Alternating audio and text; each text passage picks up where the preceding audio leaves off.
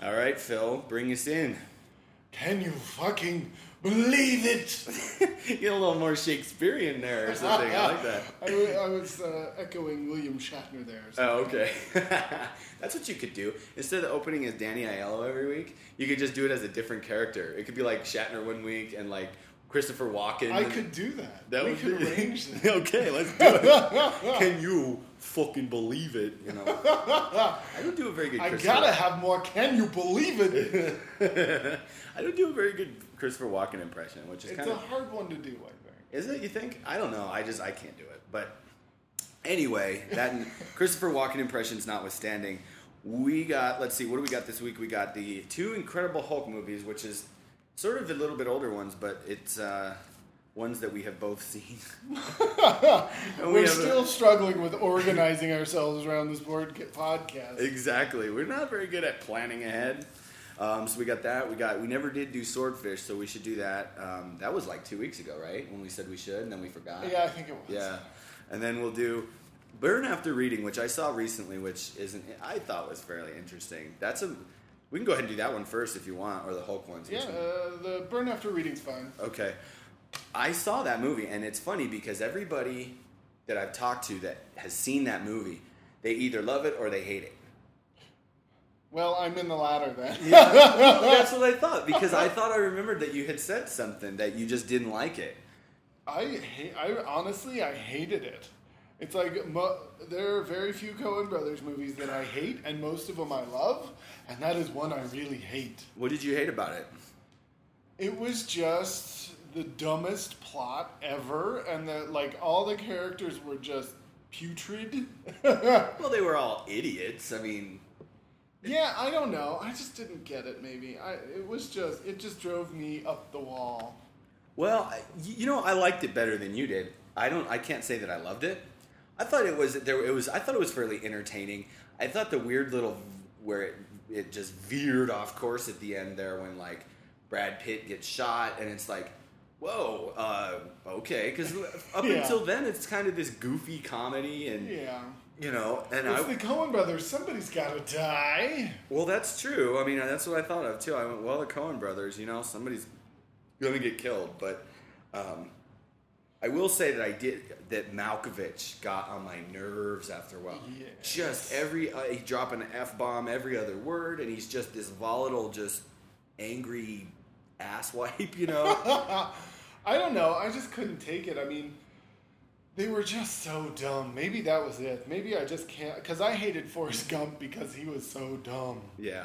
I didn't hate Forrest Gump, but I disliked Forrest Gump because of sort of the same reasons, where basically the message of the movie is you can be retarded and you're going to just be rewarded for it no matter what. You're just going to blindly fall into all this stuff, you know. But the Burn After Reading, I mean, I thought Brad Pitt was funny. Yeah. He was just, I mean, everybody in that movie was just moronic. Yes. You know, and this sex chair that Clooney builds, it's like, what was that? The dildo. Wonk, wonk. And then Frances McDormand, she's like, I love it. I was like, what? I don't know. I really like Frances McDormand, but I don't know. It's just like the characters were just so bizarre, and the plot developments just... Like, I couldn't take that her, like, weird romantic interest with Richard Jenkins, the gym manager. Yeah. I was like, this is the dumbest thing I've ever watched. Oh my god. Well, I'm pretty split on Coen Brothers movies, honestly. Like, I really like Fargo. I really liked Oh Brother, Where Art Thou? Barton Fink was pretty good. I think that's maybe their best movie, honestly. But then there's really bad stuff, and I'm not gonna name everything and whether I like it or not. But then there's other stuff that's really not good at all, like The Lady Killers. The Lady Killers. I mean, it was not a good idea to remake that movie because the original with like Alec Guinness is usually considered one of the best movies ever made. But yeah, it wasn't good. And then what was the other one that for some reason I always forget it's a Coen Brothers movie. It's fairly recent too. And then see, now I forget because I didn't. I always, whenever, like... Well, I don't know. Like, there's some that I just love. Like, I love Barton Fink. I love Miller's Crossing. Hudsucker Proxy's not a good movie, but I love it. Yeah. Just because it's so funny. I love when that guy gets up on the table, is like, I'm getting off this merry-go-round, and tries to jump out the window and just...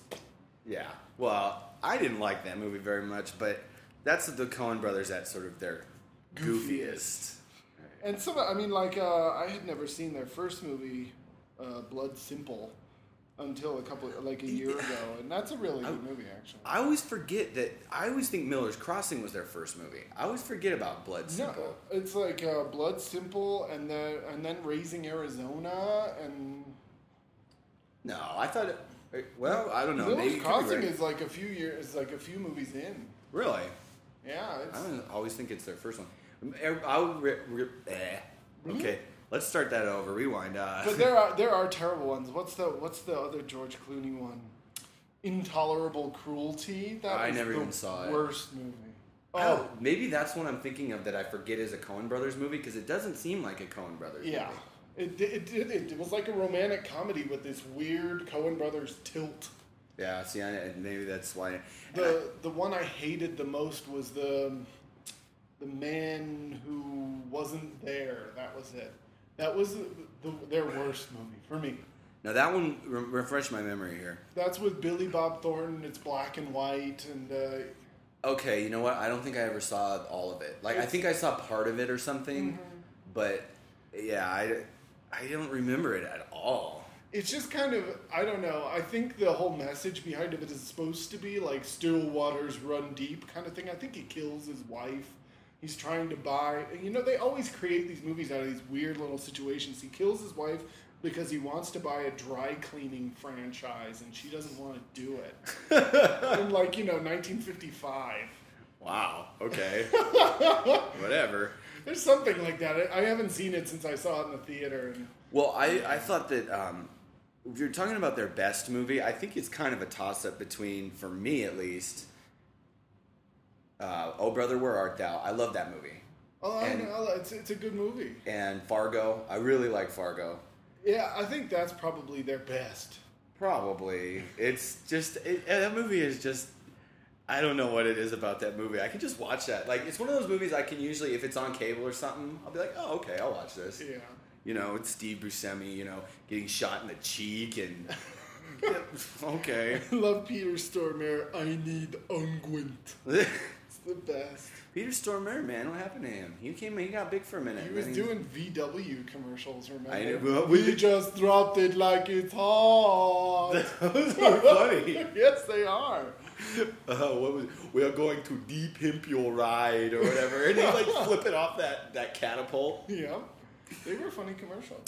But he was okay. So look, he was in Fargo. He was in Armageddon. He was. The late '90s were blooming for Peter Stormare. Yeah, the Stormare of this century. I just came up with that. Oh, Can you tell? Yes. All right. So anyway, Man Who Wasn't There. Burn After Reading. I would have to say that I was sort of. I was on the fence for that one. I don't know. I just thought the energy was just too weird and really aggressive, but the movie wasn't there to back it up. The plot wasn't quite there. I can see what you're saying and for some reason, and this is something that normally doesn't bother me at all. I hardly even notice it sometimes. Mm. But the fact that everybody was constantly swearing all the time, for some reason, it just distracted me. Yeah. It didn't bring anything to the movie, and I'm not some kind of prude that says don't swear.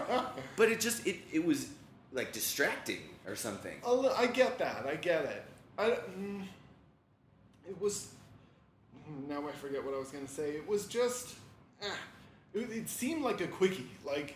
How about these people get this weird, not quite idea, they came up with the idea in 5 minutes and then wrote it in 2 months and then shot it.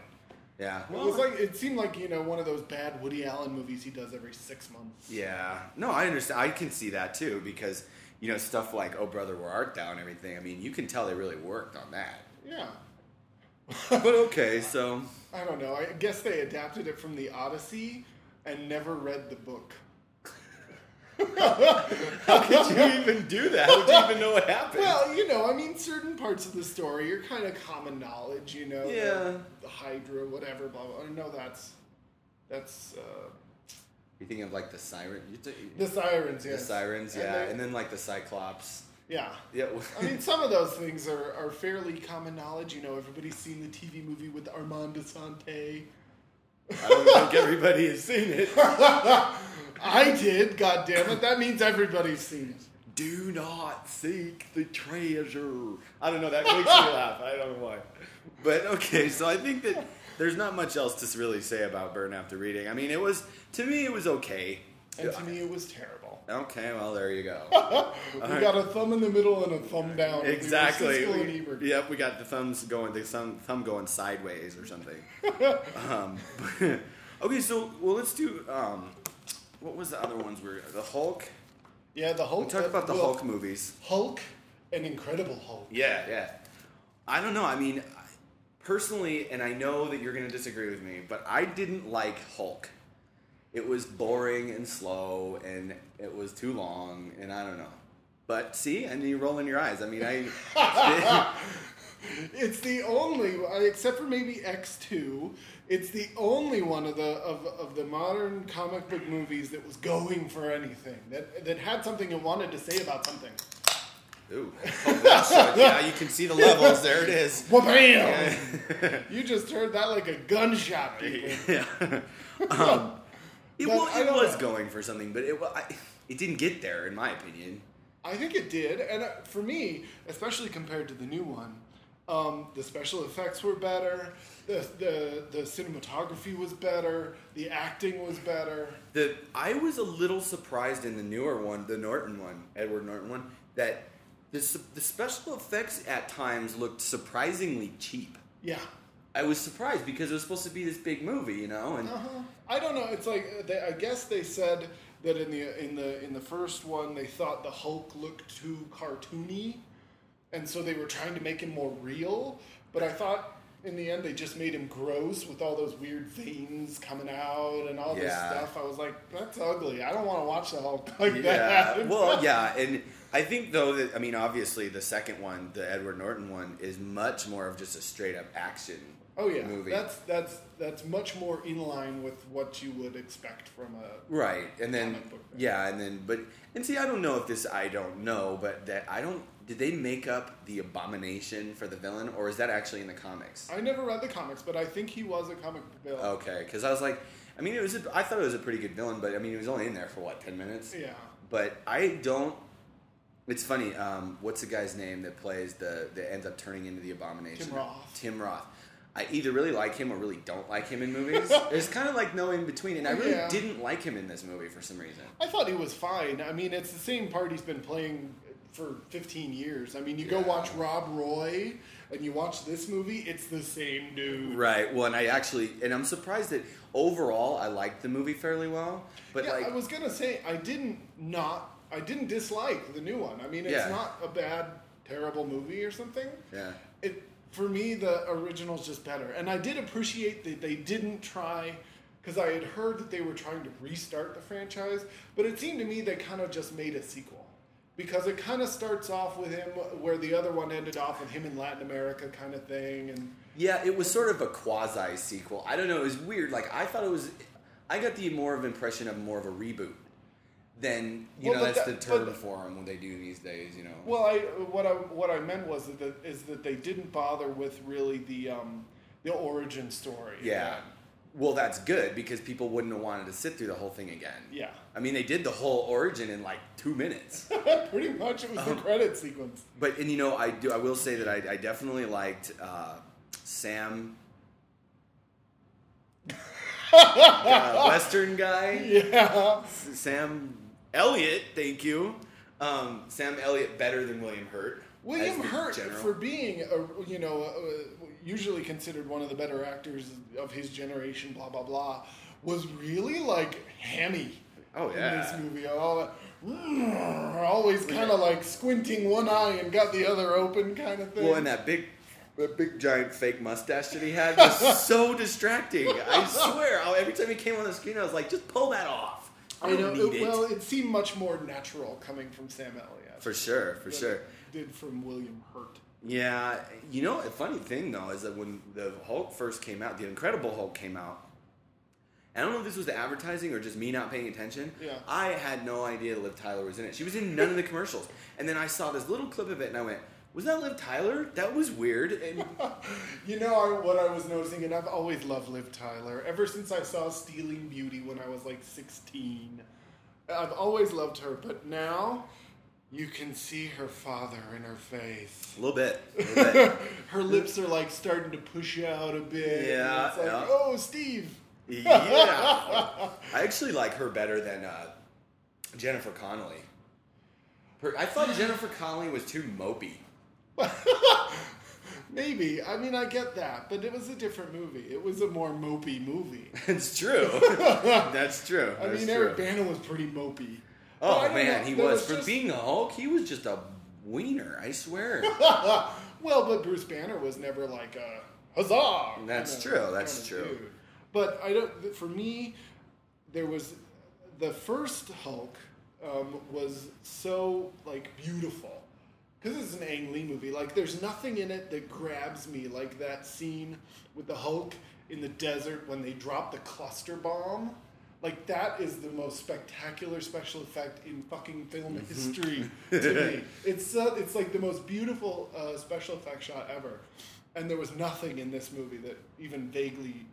Yeah, I know what you mean. I thought the first Hulk, the Ang Lee one, it definitely looked better because it is an Ang Lee movie, you know. Yeah. And one thing I liked about that one, it wasn't in the second one, which they made a conscious decision to not do. Yeah. Is that in the first one, the Hulk, the more angry he got bigger. Right. And he turned into this giant at one point. Yeah. And in the newer one, they didn't. They said, we're not going to do that.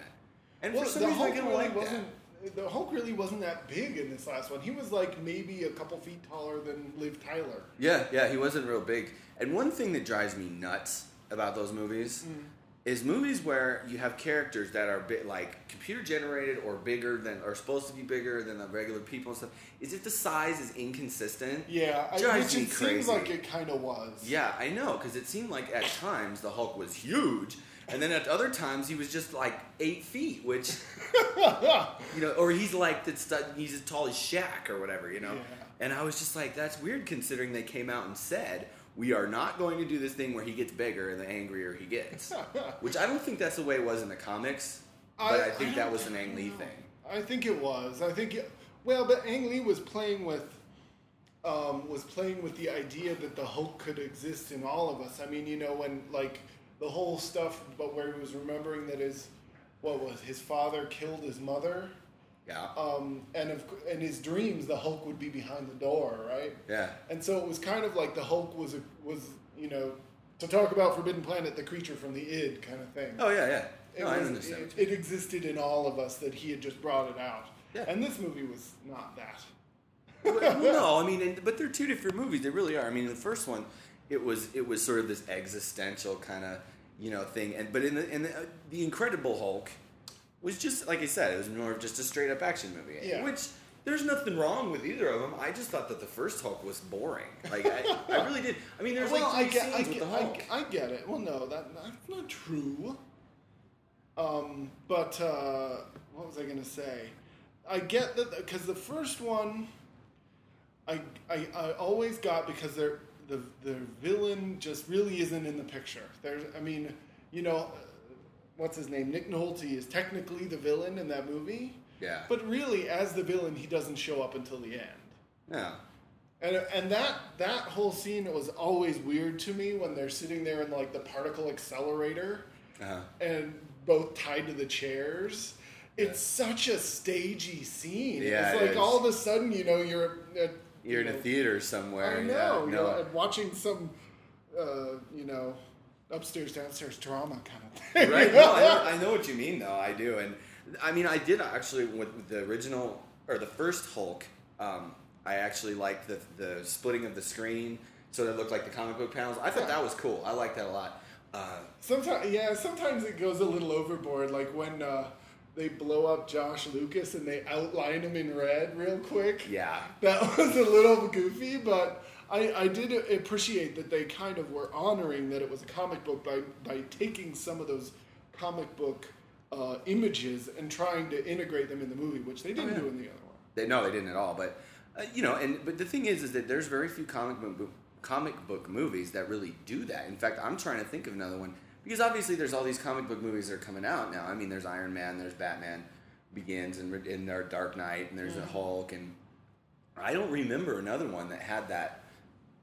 Maybe that they did it at certain points, but they just didn't. It wasn't a theme throughout the movie like in Hulk. Well, I think I've never seen one that did it. I've seen ones that kind of attempted to create comic book images, but not like actual panels on the screen. Yeah. Like Batman Forever. That's the one with Val Kilmer, right? Yeah. That one, you can tell that Schumacher is really trying to occasionally make like a comic book still. Oh, sure. But, of course, not too successfully, but occasionally you're like, whoa, that could be on the little page. Yeah. No, I know what you mean. Yeah. But movies like The Dark Knight didn't really try to do that at all. And then, like, Iron Man didn't really either. Which, talking about comic book movies, I think I almost liked Iron Man better than Dark Knight when I first saw them. I saw them fairly close together. I think that's easy for me to say. I controversially, I'll say that I hated The Dark Knight. I really did. I just did not appreciate the movie. I mean, the first one is energetic and interesting and well performed, and the second one was like so boring. I could not believe how long it went on. It was a long movie. It was what, like 2.5 hours? Yeah. And it was only vaguely interesting at certain points. Like I just hated the whole thing with the two boats with the prisoners. I was like, this is jack me off. I don't care. Okay. Well, it did seem a little bit overblown, but I really liked it. But it was funny because, like I said, I saw The Dark Knight and Iron Man fairly close together. I think I saw them both in the theater, and they came out not too far apart. I think one was in May and then one was in July. Yeah, I think so. And it was looking back at it after I had seen them both, and went, God, I think I almost liked Iron Man better because it was. It didn't take itself as seriously. Yeah. And I really liked Robert Downey Jr. I thought he was great in that movie. He is great. That's an easy movie to like because it's so easygoing. Everybody's having fun. You got a great villain in Jeff Bridges, one of the best actors around. I can't believe Jeff Bridges. It's just taking the image of him as the dude and then taking the image of him as the villain in Iron Man. It's just, that's not even the same person. He's a chameleon, man. I guess, but yeah, I thought that. I thought it was good. I'm very interested to see if they can keep that whole tone going for the second one. Yeah, we'll see what they do. I don't know. I had never read that comic, so I was a little bit shocked when they killed the Katie Holmes character. I won't talk about Maggie Gyllenhaal, but. Oh, you mean in Batman? Yeah. Oh, okay. I was like, Katie Holmes wasn't in Iron Man. No, in Batman. I was actually sort of surprised too. But I guess, like, one of my friends is a real comic book guy, and he's read all of them. He's like, but that happens in the comic book. I'm like, Well, but see, in those movies, though, it's funny because I used to be big into comics when I was younger. Mm-hmm. And there's certain elements in the Dark Knight, or not necessarily the Dark Knight that I'm thinking of, but especially in Batman Begins, that were pulled from various sources. Because I used to read Batman. All the Batman stuff. Right. Because it was like my favorite one. Mm-hmm. Well, and there's stuff that's in, especially Batman Begins, that they pulled from like this comic called Batman Year One, and then there was also some stuff that was from, I don't even remember specifically, but they kind of pulled from various sources. Yeah. Because David Goyer was one of the writers on that, and he's a real comic book nerd. Because I mean, he did the Blade, which was a comic book, and he directed the third Blade, didn't he? I think so. Which is the weirdest one with Parker Posey as a villain. I have a soft spot for that movie. I love that movie. It's so goofy compared to the other two. It is kind of goofy. The second one is the one I don't like. Well, the second one's like grim and gross. Mm-hmm. The first one is fun, but the second one is such a downer. Yeah. It's like those totally gross mouths. Yeah, I know, right? You're like, oh, God. Well, it's funny that we bring that up because I listened to a podcast just today before I came over here with Patton Oswalt. Mm-hmm. You know who that is? Nope. He's this comedian. He's kind of a chunky guy. He was in Blade Trinity. He was one of the team. He was the goofy guy. Yeah. He was like, ladies, gentlemen, and hottie, or whatever he says to Jessica Biel. Yeah. He mentioned Blade Trinity on that podcast. And he said something along the lines of, the shoot was just hellacious because nothing was going right. Everything was going wrong. And he didn't really say that it was because David Goyer was directing it. And I'm sure that was probably his first movie that he directed. Yeah, it was. And I sort of got the feeling that that's what he was sort of implying. Well, sometimes when you turn a screenwriter into a director, it doesn't work. I think that movie looks pretty good. I think it does. But that can just be a good cinematographer, too. True. But anyway, we've gone way off track here. Hey, it's okay. Yeah, it's okay. But I said this before, but I would like to sort of, I don't know how much of you've read about it or heard about it, but I'm really interested to see if they can keep that tone going for the second Iron Man. Because it's still Jon Favreau directing. It's still got, Robert Downey Jr., and they did change Terrence Howard is not in now it. Don Cheadle. Yeah. I don't know what happened there. I never got a clear picture. But I don't know if Terrence Howard was an asshole or demanding too much money, but they just kicked him out and said, fuck you, we're getting Don Cheadle. I think it was that he wanted too much money, which, it's okay, you're at best a second-tier character. At best. What do you think that you're going to sit there and demand more money? I know. I mean, you know what's really surprising is, I know a lot of people who hate Gwyneth. Gwyneth Paltrow? Yeah, and I know a lot of people that normally hate her who liked her in that movie. I am in that camp, I think, too. I normally don't like Gwyneth Paltrow at all. But in that movie, I thought, I kind of liked her. I mean, she's kind of cute, and she was, kind of funny and whatever. Yeah. I mean, but who's the girl? The second one's going to be Scarlett Johansson, right? Yeah, I'm a little worried about it because they got, I think Scarlett Johansson and Mickey Rourke are the two bad guys in the second one. And I'm like, really, guys? You got a has-been and a girl who can't act to be your villains? That's not a good thing. Yeah, well... My brother was telling me this story. He lives in L.A. and he's got some producer that lives in the building with him, and they went to see something that Scarlett Johansson was in, and he was talking to my brother like, has she ever been in a bad movie?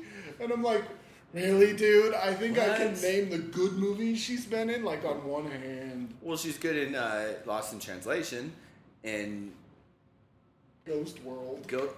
Yeah, she's 15 in that one. But in I don't think we ever talked about it on the podcast. I think we talked about it off the air or whatever you want to say, off the tubes. Every time you say that, all I get in my head is fallopian tubes. Oh, come on. Okay, off the webs. But she was in that movie, The Spirit.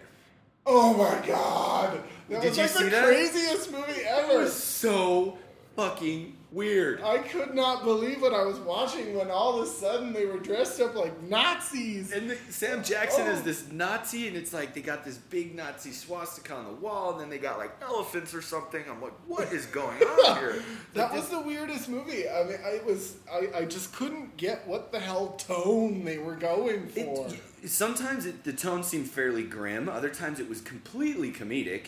Other times it was this sort of screwball 30s comedy It was a bizarre movie. It was very bizarre. In fact, I watched it all the way through and I honestly couldn't really formulate an opinion on it, whether I liked it or not, because it was just so weird. Yeah.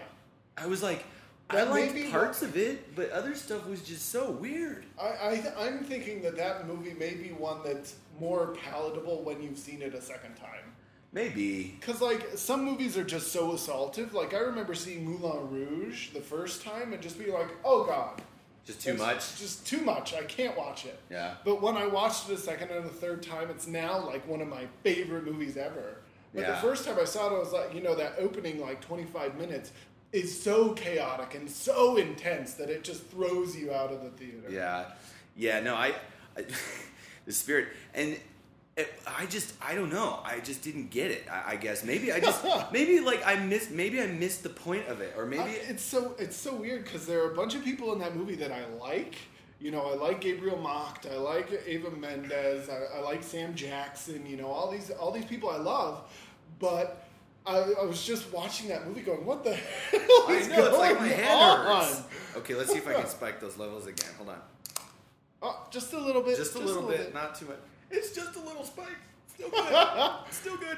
Well, yeah, okay, but and Scarlett Johansson. The reason I thought of this was just because she was so wooden in that movie, and it sucked because I think that character that she played in the movie could have been really a fun character, but she was so wooden but I got the impression she was trying to be wooden. Like that's the tone that she wanted. It's like, I can't remember that line. I think we talked about it after seeing it when there's some line where he's talking and it comes out as totally jarringly weird.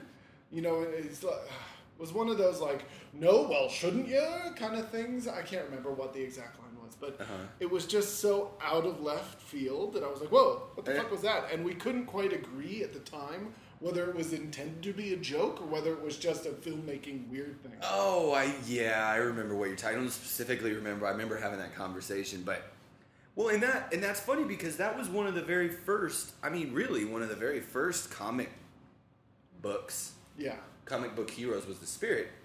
I thought Gabriel Macht was good in it.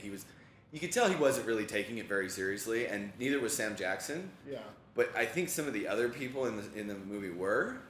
I don't know.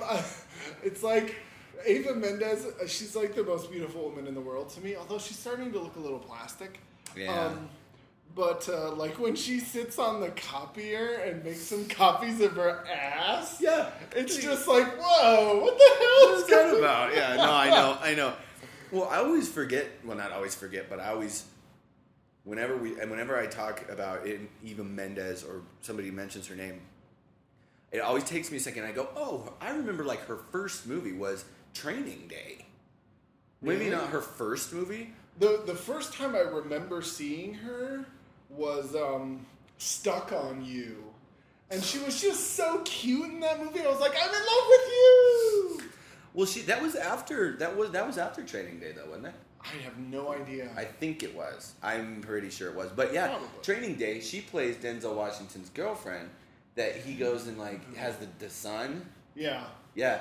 But I don't know. I liked her in that movie. She seemed like she was having fun. But the thing was that movie was so disjointed and there was no flow to that movie. Yeah. At all. You could tell that Frank Miller should stick to comics. Yeah. Well, and it's funny because he made some little joke about people say.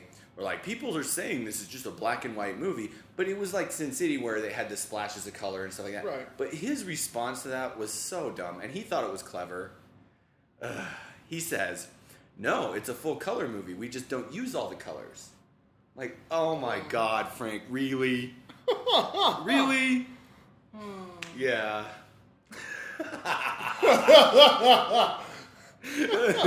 Okay. That sort of stopped. I was cradling my head. That sort of ground the conversation to a halt for a minute while we both tried to wrap our head around that. All right. Well, I'm thinking it's time for the smoke break portion of our show. I wonder if we should just leave dead air. Find some right. Then we do the intermission music from the old 40s. Perfect. There you go. Let's all go to the concession stand. Right. Let's go all get some popcorn, whatever the fuck it is. Okay. I don't know. All right. We'll be right back. Okay. And we are back. There was something I wanted to mention about the we were talking about how you said that you thought it was weird that Tony Stark showed up at the end of the Hulk. Yeah, it was an interesting little tie-in, but I guess they were making the movies at pretty much the same time. So. Yeah, but you know what they're doing, and I don't know if you've read about this or not. And maybe I just followed a little bit more because I was more into comics when I was younger or something. But what they're doing is they're actually Marvel is taking this approach, this big picture approach to all of their movies, and they're going to actually tie them all together, and they're going to have all these crossovers, and there's apparently going to be this just giant movie called, I think it's called The Avengers, which was a comic that Marvel put out. It was kind of like the Justice League, I think. Yeah. Well, see, and I had not yet heard about them making an Avengers movie, but I have heard that George Miller is wanting to make a Justice League movie. Really? Yeah. I've heard about that too. In fact, hasn't that been delayed like 6 times, and they tried to make it and they wouldn't, and it's like didn't come together. Well, because there were issues with Superman, I think, because they didn't want to cast whatever his name was. Oh, the guy from the newer one? Yeah. Well, yeah, and I guess, and I read that, I couldn't believe this. There's, in the comics, there's this general who is sort of the one that oversees this whole Justice League type of thing. And in the movies, he's going to be played by Sam Jackson, who actually shows up in one of those movies. It may be Iron Man, but he shows up at the very end. But he shows up as not as the general, as another character. He was going to play. He was going to have a movie of his own. Well, I read that they're signing, because of the fact they're trying to do all this tying together of all the movies and everything. They signed him for something retarded, like 8 movies. Right? I mean, so he's going to have to be in, like, Iron Man 2, Thor, Captain America, which I think they're making now, too. Yeah. I mean, 8 movies? That's ridiculous. That's, like, unheard of. It's Sam Jackson. Yeah, I mean, you know, he's in everything. Remember that joke from Family Guy? Okay, Sam, I'm going to need you over here. In the porn movie? Yeah. Okay, well, have we run through the comic book stuff? I think so. I'm trying to think if... Because, you know, obviously the comic book thing is real big right now. And I'm trying to think, because Marvel, I mean, obviously they're just sort of going crazy. But well, they just got bought, right? By Disney. That's crazy. For $3 billion. $4 billion. Yeah. Holy crap. I mean, that's a lot of money for a comic book company. But at the same time, I mean, they're making all these movies. Successful franchises. I was surprised that the guy who got the spin-off from the Wolverine movie was Ryan Reynolds. I know, right? That character was so bizarre. I was like, how do you make a movie out of that guy? I know. Well, and then Ryan Reynolds is also going to be playing Green Lantern. No. Yeah. No, I guess that was the rumor, but I saw stills online of them filming with Seth Rogen. Seth Rogen as Green Lantern? Yeah. Really? It's like Seth Rogen and Cameron Diaz in that movie. But it's shooting right now. Oh, well, see, I had read not even that long ago something where somebody had, some journalist or whatever, had asked Ryan Reynolds, well, wait, how come aren't you already playing this one comic book person, you know, and whatever? He's like, well, why can't I do both? It doesn't, I mean, I don't see why not. Well, I know originally they had cast Seth Rogen, and I thought they had reconsidered and gone with Ryan Reynolds, but now they're shooting with Seth Rogen, so I don't know. Well, okay. I mean, Seth Rogen, I can't see Seth Rogen. He lost like 75 pounds or something for the Really? picture. Yeah. He's really skinny now. Wow, that'd be off-putting kind of, you know. I don't know. But, okay, so I guess, you know, comic books, we could go on and on about it, but I think that there's definitely... There's definitely... Did we have one more, or did we want to just go into Swordfish? Because we forgot to do it last week. Yeah, we forgot. I don't think we had another one unless there's something else you want to talk about. I'm trying to remember. I mean, I suppose that we could briefly talk about... We still didn't line up the Shattereds, but we could sort of give our own impression of them just for everybody out there, even though we might not each other know necessarily what we're talking about. All right. Okay. So you want to go first or you want me to? Go ahead. Okay, well, the Shattered that I saw, and I actually downloaded the one that you saw, but I haven't watched it yet. But it was Pierce Brosnan, Gerard Butler, and Maria Bello. Yeah. And it was one of those thrillers where you're supposed to be pulled along with these characters they don't know what's happening, so you don't know what's happening, and whatever. So... And I don't know if you even want to see it or not, but so if you don't want me to ruin... It was on my Netflix queue already, but half the movies in Hollywood are on my Netflix queue. Right. But, so no, I mean, I love Pierce. Yeah, I mean, I was just going to say, you know, I didn't want to ruin it for you or whatever, but, you know, Pierce Brosnan, he comes in and he basically kidnaps Maria Bello and Gerard Butler, who are married and they have this kid, and so Pierce Brosnan, he comes in and he he makes it sound like the babysitter that these two hire, because they're both going out with Gerard Butler's going to his boss's country club or something for the weekend because he thinks he's going to get this big promotion, and Maria Bella's going out with her friend for her birthday. So they hire this babysitter from an agency. They don't really know her, but Pierce Brosnan comes in. It's like the least complicated kidnapping plan ever. He gets in the back of their car and lays down, and then at one point just pops up with a gun. It's like okay. So he makes it sound like the babysitter is his accomplice, and the kid's gonna get killed if they don't do what he says, and it's very convoluted. I mean, the kidnapping plot itself was not very complicated, but the actual what he makes them do all these bizarre little errands and stuff, and you never really know what's going on. And then at the end, you sort of get this. It's sort of at the end, and I won't tell you because you wanted to see it or whatever. But it kind of goes off the rail a little bit, and you kind of go, where did that come from? It was kind of funny because the ending was one that you just wouldn't. I don't know if this is good or not, but you would just never see it coming. Yeah, like they gave no clue to that part of the story in the rest of the movie at all. Because I thought about it. You know how in a lot of those movies where if it seems like the ending is coming out of left field, sometimes you think about it and you go, oh, wait. There was clues in there that this was kind of what was going on. Right. Not in that movie. Well, honestly, to hear you talk about it, it kind of sounds like a knockoff of Trapped with Charlize Theron and Kevin Bacon. And I never saw that one, though. It's not bad. I mean, I love thrillers. And that's kind of a second-rate one, but I still like it. Yeah. I think I own it. Yeah. No, I remember when that came out. I didn't really see it, because I like Charlize Theron, but who was the husband you said? Kevin Bacon? No, Kevin Bacon's the kidnapper. Stuart Townsend is the husband. That's where they... Yeah, maybe that's where because I remember... I can't remember if they were already married at the time. Oh, okay, yeah. I think maybe what happened was at the time it came out, I think I was kind of sick of Kevin Bacon. Yeah. Because that was in this phase where he was like the Sam Jackson there for a while. He had movies coming out like every month. Yeah. But so now you're Shattered. I mean, I don't know what you think about if they have any comments about the one I saw, but I mean, I don't know how you could. Well, I haven't seen That's what I'm saying. Okay, so what about yours? My Shattered, I watched it kind of on a whim. It was like the one Wolfgang Peterson movie I'd never seen. And speaking of which, that guy never makes a small movie, and he made a small thriller, but he couldn't do it small. It's like still got all these big sets and everything. It's weird. But no, it's like maybe 90. I think it's 91 is what it says on that. But it's really a creature of its time. Really? Woo! And it just reminded me so much of the thrillers I kind of grew up with, like Basic Instinct and everything. Yeah. But it's like, you remember Fatal Instinct? Oh, yeah. How could you forget Fatal Instinct?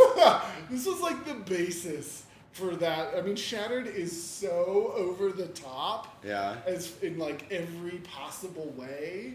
Like, oh my God, Joanne Whalley-Kilmer plays like the gal who's been having an affair with Tom Berenger. And, I'll set up the story. Okay.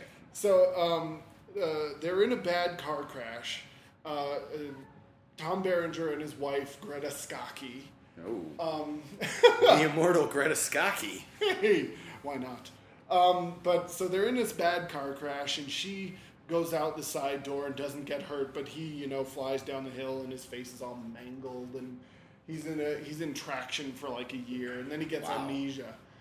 And he can't remember what his life was before, and so his wife is like, oh, we're falling back in love, blah, blah, blah, because apparently they were fighting, and they were both having affairs and all this stuff.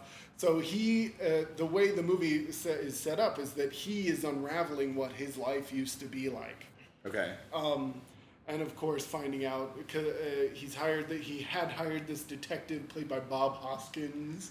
Ooh. to track his wife and her the guy she was having an affair with. And so Bob Hoskins is all over the place. He plays like a detective who also has a pet business. So it's every time you go see him, there's like macaws and screeching in the background. It's the weirdest shit. Weird. And then, like, the ending is actually... I don't know if you want me to tell you because you have the movie. I guess just, I guess just don't totally, I don't really, whatever, Well, it's up to you. No, go ahead. How much do you want me to give away? Give away enough to continue the story. All right. You're talking about. But the ending is one of those, again, ones where you're not supposed to see it coming. But you do? Is that what you're saying? Well, there is one clue, and I had a joke about it, but maybe I'll save it till you see the movie because it kind of gives away the ending. Okay. But no, it's the ending is one you're not supposed to see coming, and truthfully, I really didn't until I was thinking about it later, and I was like, oh yeah, I thought about that. But the bad guy at the end goes so far over the top that it's like it runs into comic areas, and I was watching it going, this is why I love movies. I love it. Nice. It's so funny. It just reminded me of all the greatness that was in bad thrillers, bad thrillers, adult thrillers, where you saw tits. Well, what was it? What was the joke I made about with those movies like that, like Fatal Instinct or whatever, where they have just like this generator, they only put like 7 words in, and then it just randomly spits out 2 of them, like lethal obsession, or whatever. Well, speaking of Fatal, I love that movie so much. I will never get over the dancing in the red pump scene ever. That anybody out there listening to this, you have to see that movie. It's the most underappreciated kind of goofy airplane style comedy out there. It is so funny. It's a spoof of the adult thriller history. Like Basic Instinct and Fatal Attraction. Yeah. And what was the one with Julia Roberts? That plays big in this one. Oh, Sleeping with the Enemy. Yeah. Yep. But the dancing in the pumps, oh my God, that was awesome. And just to get, and see, Armand Assante is perfect in that movie. Yes, he is. I mean, who would have thought that Armand Assante could be this comic genius, but he is. I mean, maybe we're overstating it a little. A little. It's not a great movie. It's one of those, it's like most of those spoofs, they throw like every joke they can at the screen, and about half of them are funny. Yeah, but the point, I think that the idea is you can tell a joke every 12 seconds, even if it falls flat, if it's not funny, the next one's coming right away. Right. So you don't have time to go, oh, that was stupid. It's the smallest joke ever, but I love the opening of that where his partner, and I can't remember who it was, it's the black guy with the kind of googly face. Yeah. But I love it when he's eating the nachos. These are the best nachos outside of Detroit, Michigan. Yeah. And then he's like chasing the bandit. And the other guy's like at the nacho stand, like, I gotta buy my nachos. Yeah, I'm in line here.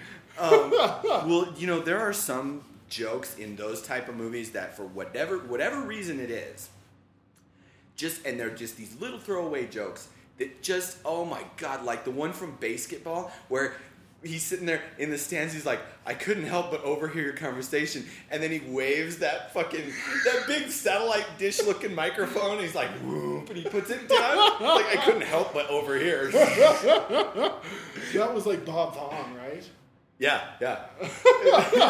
I love that movie. It's like totally underappreciated. Well, remember when we went to see it, and we've talked about this before, but we were in the theater, me and you were just cracking up. And everybody else was just sort of staring at the screen like, what is going on here?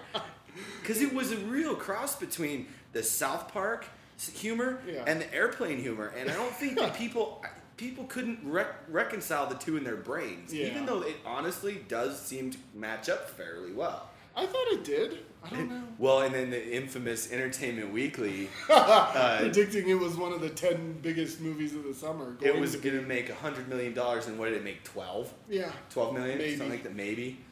But yeah. So I always love this scene where they're reading Ernest Borgnine's will, and it's a video will. He's like, everybody out of the room, and nobody leaves. Yeah, and then he's like, it's just you and me, Trey. I'm too sexy for this suit. And he's looking around like, where is it? Why didn't everybody leave? And Borgnine starts to strip on his video will. Oh, That's God, so I know. Funny. Yeah. Well, Borgnine, man, he sort of, he tried to carve out a little bit of a niche in these sort of goofy comedies there for a little bit, because he was in Basketball, and then he was in that Strange Wilderness with Steve Zahn, which I saw, which was not nearly as funny as the commercials made it look. Because in the commercials, I was like, that looks funny, but it really wasn't. I mean, I think that it's too bad, because I think that Steve Zahn is a funny guy, but for some reason, his movies, he's just not. Very few of his movies he's funny in, but I think he's a funny guy. I think he's frequently funny. I think people don't get Steve Zahn because he's always been one of those guys who kind of wanders back and forth between comedy and drama.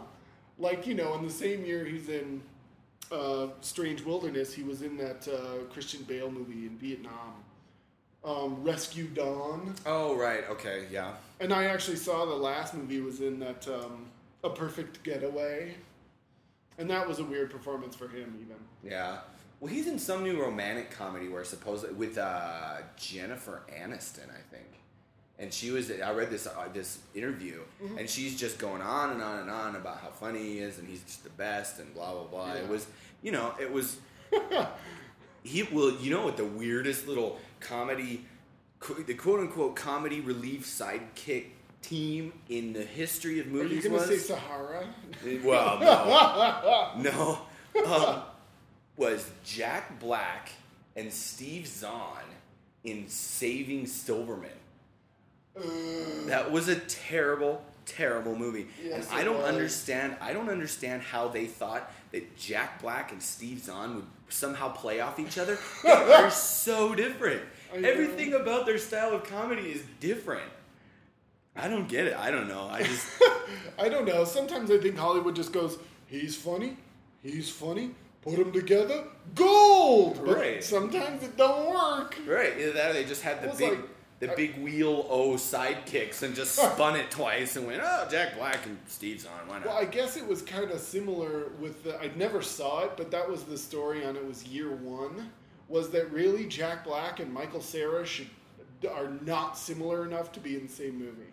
I think I read that in one of the reviews I read in, Entertainment Weekly or something, is that they're so different, because Jack Black is sort of this manic guy, and Michael Cera, he's just this sort of real deadpan sort of, I remember reading a review of that movie. It was one of my favorite funny movie reviews. It was like Roger Ebert, and he was like, I like Harold Ramis, and he's a great director. And I'm really sorry that this movie happened to him. I read that. That's funny because I hardly ever read reviews anymore, which is weird. I tend to just listen to stuff and hear on whatever radio or whatever. But I read that review and he was pretty. It almost gets to the letter to Kevin Costner. Do you remember Bob Dunnerstein's review in the Rocky Mountain News where he was reviewing The Postman? And he wrote it in the form of a letter to Kevin Costner. It was the funniest shit ever. I never read that. You know what? One of the best jokes about the Postman was when in The Simpsons, when they go to the DVD store and Lisa puts in the DVD of The Postman with the director's commentary, which was Costner, and he's just standing there going, I'm sorry for that. I'm sorry for that. I apologize. That's all it is. It's just him in the corner in this little box going, I'm sorry. I hate to admit it, but I have a soft spot for the Postman. Oh, Will Patton, come on. How can you want a war? I'll give you a war. It's like the weirdest line delivery ever, but I love it. I know, yeah. It was Shatner-esque. It was. And the weird Tom Petty thing, hey, you're famous. No, man, you're famous. What the hell? See, yeah, I just don't. The whole premise of that movie makes no sense to me. What, a guy delivering mail across the wastelands is going to somehow pull the country back together? It's like that was the endless joke, right? Is that I thought my mail only brought me advertisements and bills, right? I don't find this surge of American pride and or hope when I go to the mailbox every day. I get the idea because you go back 50 years. It was letters that did keep us together. So, True. I get it. Okay. Well, we have wandered across the universe for tonight's yes. podcast. Okay, so you know what? This one will go long, but whatever. I don't care. I personally don't care. I know you're a little bit more concerned about it. I'm concerned about our listeners. Okay. I care for you people out there in podcast land, and I want to make sure you're having a good time and not expending an extraordinary amount of time on our steeped opinions, okay? Oh, and by the way, Dad, fuck you, Dad. Inside joke there. But okay, so we'll switch over to the last one today, which honestly now I know that you like to keep it sort of, within a certain time frame, but we're gonna go on a little ways about this, so it's gonna be we have to. I don't care how long it goes personally, but we can sit here in silence. It's going to 125, baby. Yeah. But Swordfish. Now, the only thing that people remember about this movie, well, not the only thing, but most people remember this movie for the fact that they paid Halle Berry $250,000 per boob to take her shirt off. And they were ugly tits. They weren't that great. She had some funky nipples. Yeah, but and it's too bad that that's what people remember, because this movie, being that it was this goofy action movie, and Hugh Jackman doing his sort of weird American accent that you can really tell is not really an American accent, but it had some really. There was two things about that movie that really stuck out to me. Is that the whole terrorism thing, which then became obviously more magnified once 9/11 happened, and we're not going to get too deep and heavy on you people, so don't worry about it. But then also the fact that that movie is one of the very few movies that you'll find out there where you're sort of. You got the little angels on your shoulders. You got the devil and the angel. The devil took over that movie. He's like, hey, drop him out of the bus. Okay, drop him out of the bus. Hey, have him explode. Okay, boom. All these little evil impulses that you were like, I want to see that. You're like, I just saw that. That was the funniest part of that movie. Is you'd just be like, oh, I want somebody to fall out and blow up. Ooh, he blew up. Yeah, he fell out and blew up. The beginning. I'm so used to those kind of movies being kind of pussy. Yep. They would always shy away. They would rescue the hostages or whatever. In this one, first 5 minutes, girl blows up. Yeah, the cute blonde girl, kablooey. Which in that shot, that Matrix style shot where it swings around, that was good. I actually read a review somewhere that wasn't a very positive review, but did say that whoever the reviewer was thought that shot was better than the ones in the Matrix. I think so. Yeah, it's a great shot. It's huge for one of those kind of shots. It's much bigger than anything they did in the Matrix. Yeah. And I thought that, Hugh Jackman, I could kind of take him or leave him in that movie, but he wasn't really the point. I think it was more John Travolta. Yeah. Was more the point of that movie, and he looked like he was having so much fun making that movie. No, didn't he? And when he pulls out that giant machine gun from the back of his little Porsche, and he's standing there. That's the best. But like I said, I love the fact that movie, all your evil little back of your mind go, hey, that guy should fall out of the bus and blow up, and then blow all the windows in the side of the building in, and it happens. Yeah, I think as far as how creative the movie was, I think it was, especially from an action scene standpoint, it was really creative in how it did everything, and it was surprising. Yeah. In how it did everything. It was it actually kind of like, oh, that's so cool because I've not seen that before. Yeah, totally.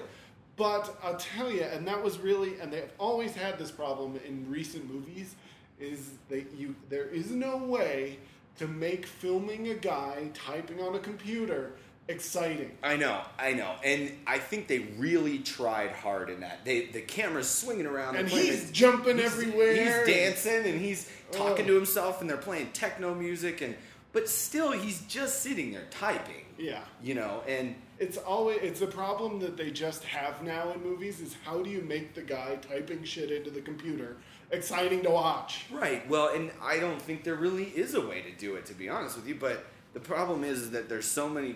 Computers are so just. Everybody has a computer. Everybody uses a computer for everything. It's like you have to have that in movies. Yeah. Especially a movie where the plot revolves around him hacking into this thing. So it's like, what are you gonna do? But I think that, like I said, that movie. The thing I liked about that movie is it didn't really pull any punches when it came to, it's okay. Hugh Jackman at the end, he doesn't want to give up the money and whatever. So John Travolta's like, let me think. No deal. And he jacks up Halle Berry with the truck jack. Yep. The winch on the, and he's hanging there, and he's just like, what? Do something. And Jackman's like, oh my God, you know. But so, I mean, I like that because you're right. Too many movies wouldn't have the balls to even do that, you know? And the funny thing is that movie, I don't remember it making a lot of money when it came out. I don't think it did. I know a lot of people who hate it. Really? I've known a lot of people who are like, that's the dumbest movie ever. See, I was going to say the opposite, is that a lot of people that I've talked to about it really like it. Mm-hmm. And just to kind of, I don't know if this is a testament to it being popular or not, but TNT shows it a lot. Seriously. I've noticed that. They show it all the time. Always on cable. Yeah. I don't know. I think because it starts out in such a way that it's so referential of other films that some people just disconnect with it like immediately. With the whole Sugarland Express thing? Or Dog Day Afternoon? That's like that 10-minute discussion of Dog Day Afternoon monologue. Mm-hmm. And I think some people just kind of disconnect with it and don't come back. That's possible. And I think that... And it was odd to me, too, that this kind of slick action movie, and especially being at the time it came out, was referencing Dog Day Afternoon, which... The target audience for a movie like that is younger people who might probably not even seen Dog Day Afternoon. Then at the end, he says, Travolta says to Jackman, he says, hey, did you see Sugarland Express? I didn't like the way it ended. And I guarantee you, 99% of the people that saw that movie didn't get that reference. Yeah, 99% of the people, unless you're over the age of like 35. Or more even. Because Sugarland Express, that was like the 70s. It was like 78, 77, okay. But that was also not a couple years before I was born. Well, yeah. I mean, but it wasn't exactly a movie that people talk about all the time or anything. I mean, people talk about The Godfather and people talk about... That's the Steven Spielberg movie that nobody remembers, pretty much. Yeah. That and maybe 1941. Ugh. Okay, so that was my reaction to 1941. But the other thing that we talked about, which I think was even the longer discussion that we had when we went to see it after we watched it, was the fact that, you know, John Travolta, you know, he's like this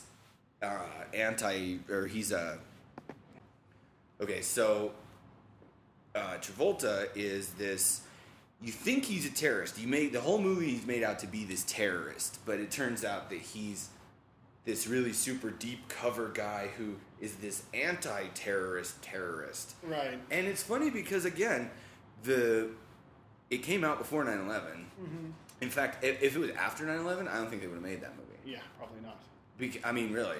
I mean, they were in such a tizzy, they didn't want to release Collateral Damage. Well, and Big Trouble.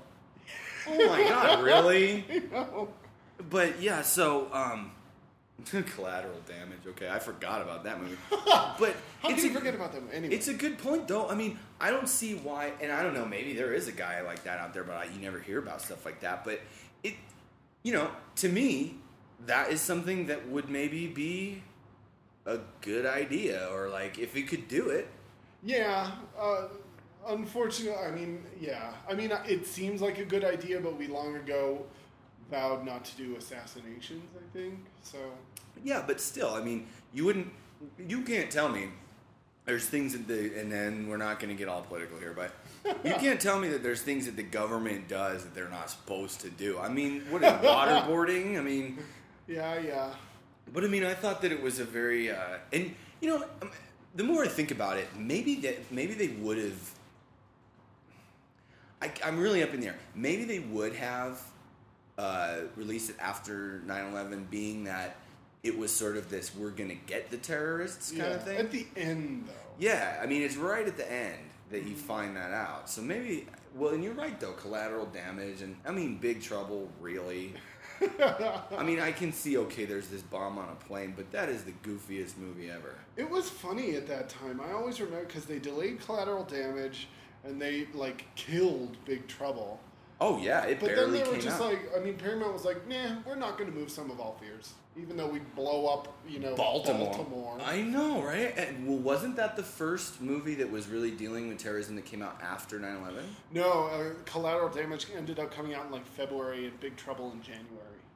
So they had already come out, but that was like the first big one. Yeah, because I remember Big Trouble. I mean, they barely released it. I mean, I think they released it just so they could put on their balance sheets that they did release it. Yeah. Really. Uh-huh. Because I remember reading the book and thinking the book was funny.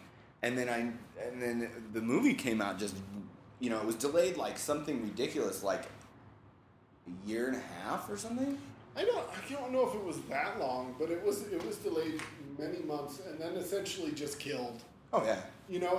But it's weird how Hollywood does that sometimes. I don't know. I don't want to get too far off track, but like I was thinking of that great Peter Hyams film, A Sound of Thunder. Yeah. I was gonna. You got that puzzled look. This isn't a video podcast, but I was just like, boo. But yeah, it was apparently what it was is it was an old franchise movie, an old Elie Samaha produced movie, and of course Elie Samaha had gone down in flames and Franchise Pictures with him, but Warner still had this deal where they had to release his movies. Yeah. So they like slapped together the movie, barely put in the special effects, and released it so they could meet their contractual obligation to whoever released it. Wow. Well, Sound of Thunder? Remind me. It's based on that Ray Bradbury story where they go back in time and step on the butterfly and it changes history. Oh, yeah, okay. And it had Ed Burns and Catherine McCormick and Ben Kingsley. Yep. Okay, I remember what you're talking about. Yeah, boy, that came and went quick.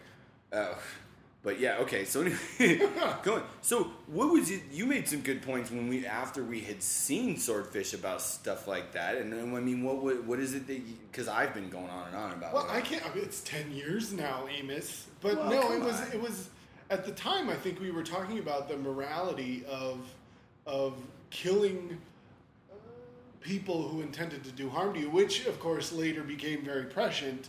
With the idea of, the preemptive war against Saddam and everything like that. Where do you draw the line at, getting someone who intends to get you?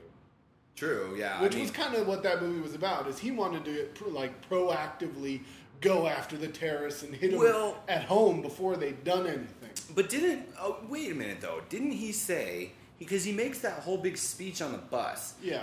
He didn't say, I'm going to go get you first. He says, you blow up a plane, I'll nuke a city, or I'll blow up your airport, or whatever. So I don't think he was preemptively doing it. Well, maybe, but I guess. Because at the end, he blows up that boat. But it's a known terrorist leader. He was the Tom Tancredo of that age. You remember when Tom Tancredo said, well, maybe we should just blow up Mecca? Yeah, Tom Tancredo was not exactly. He had one issue, and then everything else he was kind of weird about. Yeah, well, yeah. So I'm glad he was from Colorado. That makes me proud, considering he's like this national joke. I don't want to insult everybody, but my brother would always. He lived in Washington for a while, and he was always like, the politicians out here are weird. Like, they're all just inconsequential and strange. At least Colorado, you have people, who are known for something. Right, yeah. Well, Washington State. I mean, who can you think of that came from there? Nobody. I'd have to get obscure and say Tom Foley, the former Speaker of the House. Oh, wow. I can't believe you knew that. But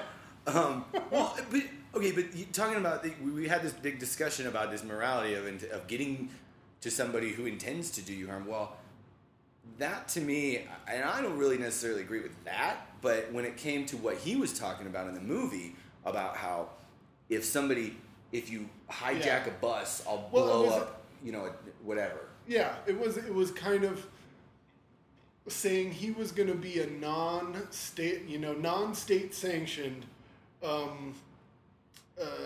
army that would go after these guys. Right, exactly. And take it to where they lived. Yeah. And I don't think, and personally, I mean, I don't know, and maybe I'm being reactionary or something, but I don't think that's necessarily, in theory, not necessarily, I don't know what the practice would be, But I don't think that that's necessarily such a bad thing. Well, at the time, I remember the U.S. seeming pretty ineffectual when it came to this stuff. You know, like when they bombed the embassies in Kenya and Tanzania or whatever the hell it was. You know, they dropped a bunch of missiles on Sudan and blew up an aspirin factory. I mean, not much happened. Right. They blew up the, like, one legitimate business in all of the Sudan. Fuck, now we got nothing. Thank you. But, you know, at the time, you know, the USS Cole, nothing happened. All that stuff. So this was kind of wish fulfillment, I think, for some people on the right in Hollywood. Well, sure. And the thing was, too, is I really realized about that movie that they don't...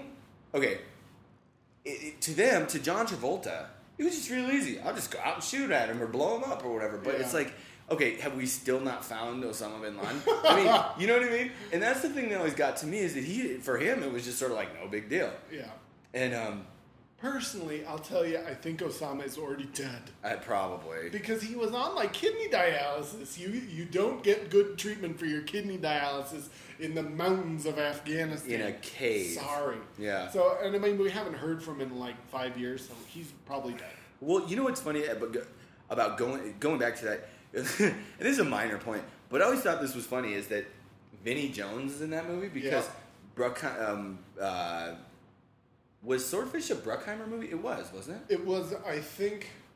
Was it the first... I think it may be the last movie that was released as Simpson Bruckheimer, but I could be wrong. Yeah. I can't remember when he died. But it was a Bruckheimer production, though, right? Okay. Well, it wasn't. It was who we talked about last week. Who? It was Silver. Oh, was it? I'm pretty sure it was Joel Silver. Oh, okay. Well, anyway, I was just going to say, because Bruckheimer really likes Vinnie Jones for whatever reason. I mean, you know, Gone in 60 Seconds, whatever. Vinnie Jones, it's the weirdest. Well, didn't, like, the Queen call him, like, a detriment to the sport a disgrace of soccer? To British soccer. But the thing that I thought was funny about it is these are sort of... John Travolta, he makes that big speech about, you've turned your back on your country, Senator, and then he shoots him in the river. Sam Shepard. Yeah. Oh, Sam Shepard. Anyway, Vinnie Jones, what is he doing there? He's English. I mean, I guess they must have just hired these guys or something, but every time I saw that, I was like, wait a minute. He's former MI5, man, or 6, whatever the fucking MI it is. I never got those. Yeah, but like, okay, but he's English. Why is he this patriot for America? Maybe he's just anti-terrorist. Okay, fine. Did you ever think about that? Okay, fine. And what was with that line where he goes, where Sam Shepard said, where they're having the conversation when John Travolta lands a helicopter and he's Don't dressed talk to me about Thomas Jefferson. He's like, now wait a minute, Thomas Jefferson, and then he shoots him, and I'm like, what was he gonna say? I always want to know what he was gonna say. You'll never know. Oh, it drives me crazy. But like, I was going, where was that line going? Now you wait a minute, Thomas Jefferson, and, you know, I was like, what the hell? I don't know. Oh, well. Well, okay, I think we're kind of done with Swordfish. Okay. So we do have a trivia question from last week, and this week we're actually remembering it to answer it. Yeah. So our trivia question was, in what television show can you find the line, lots of good Canadian actors in Millennium? Which, just as an aside here, if you don't remember Millennium, you're not alone.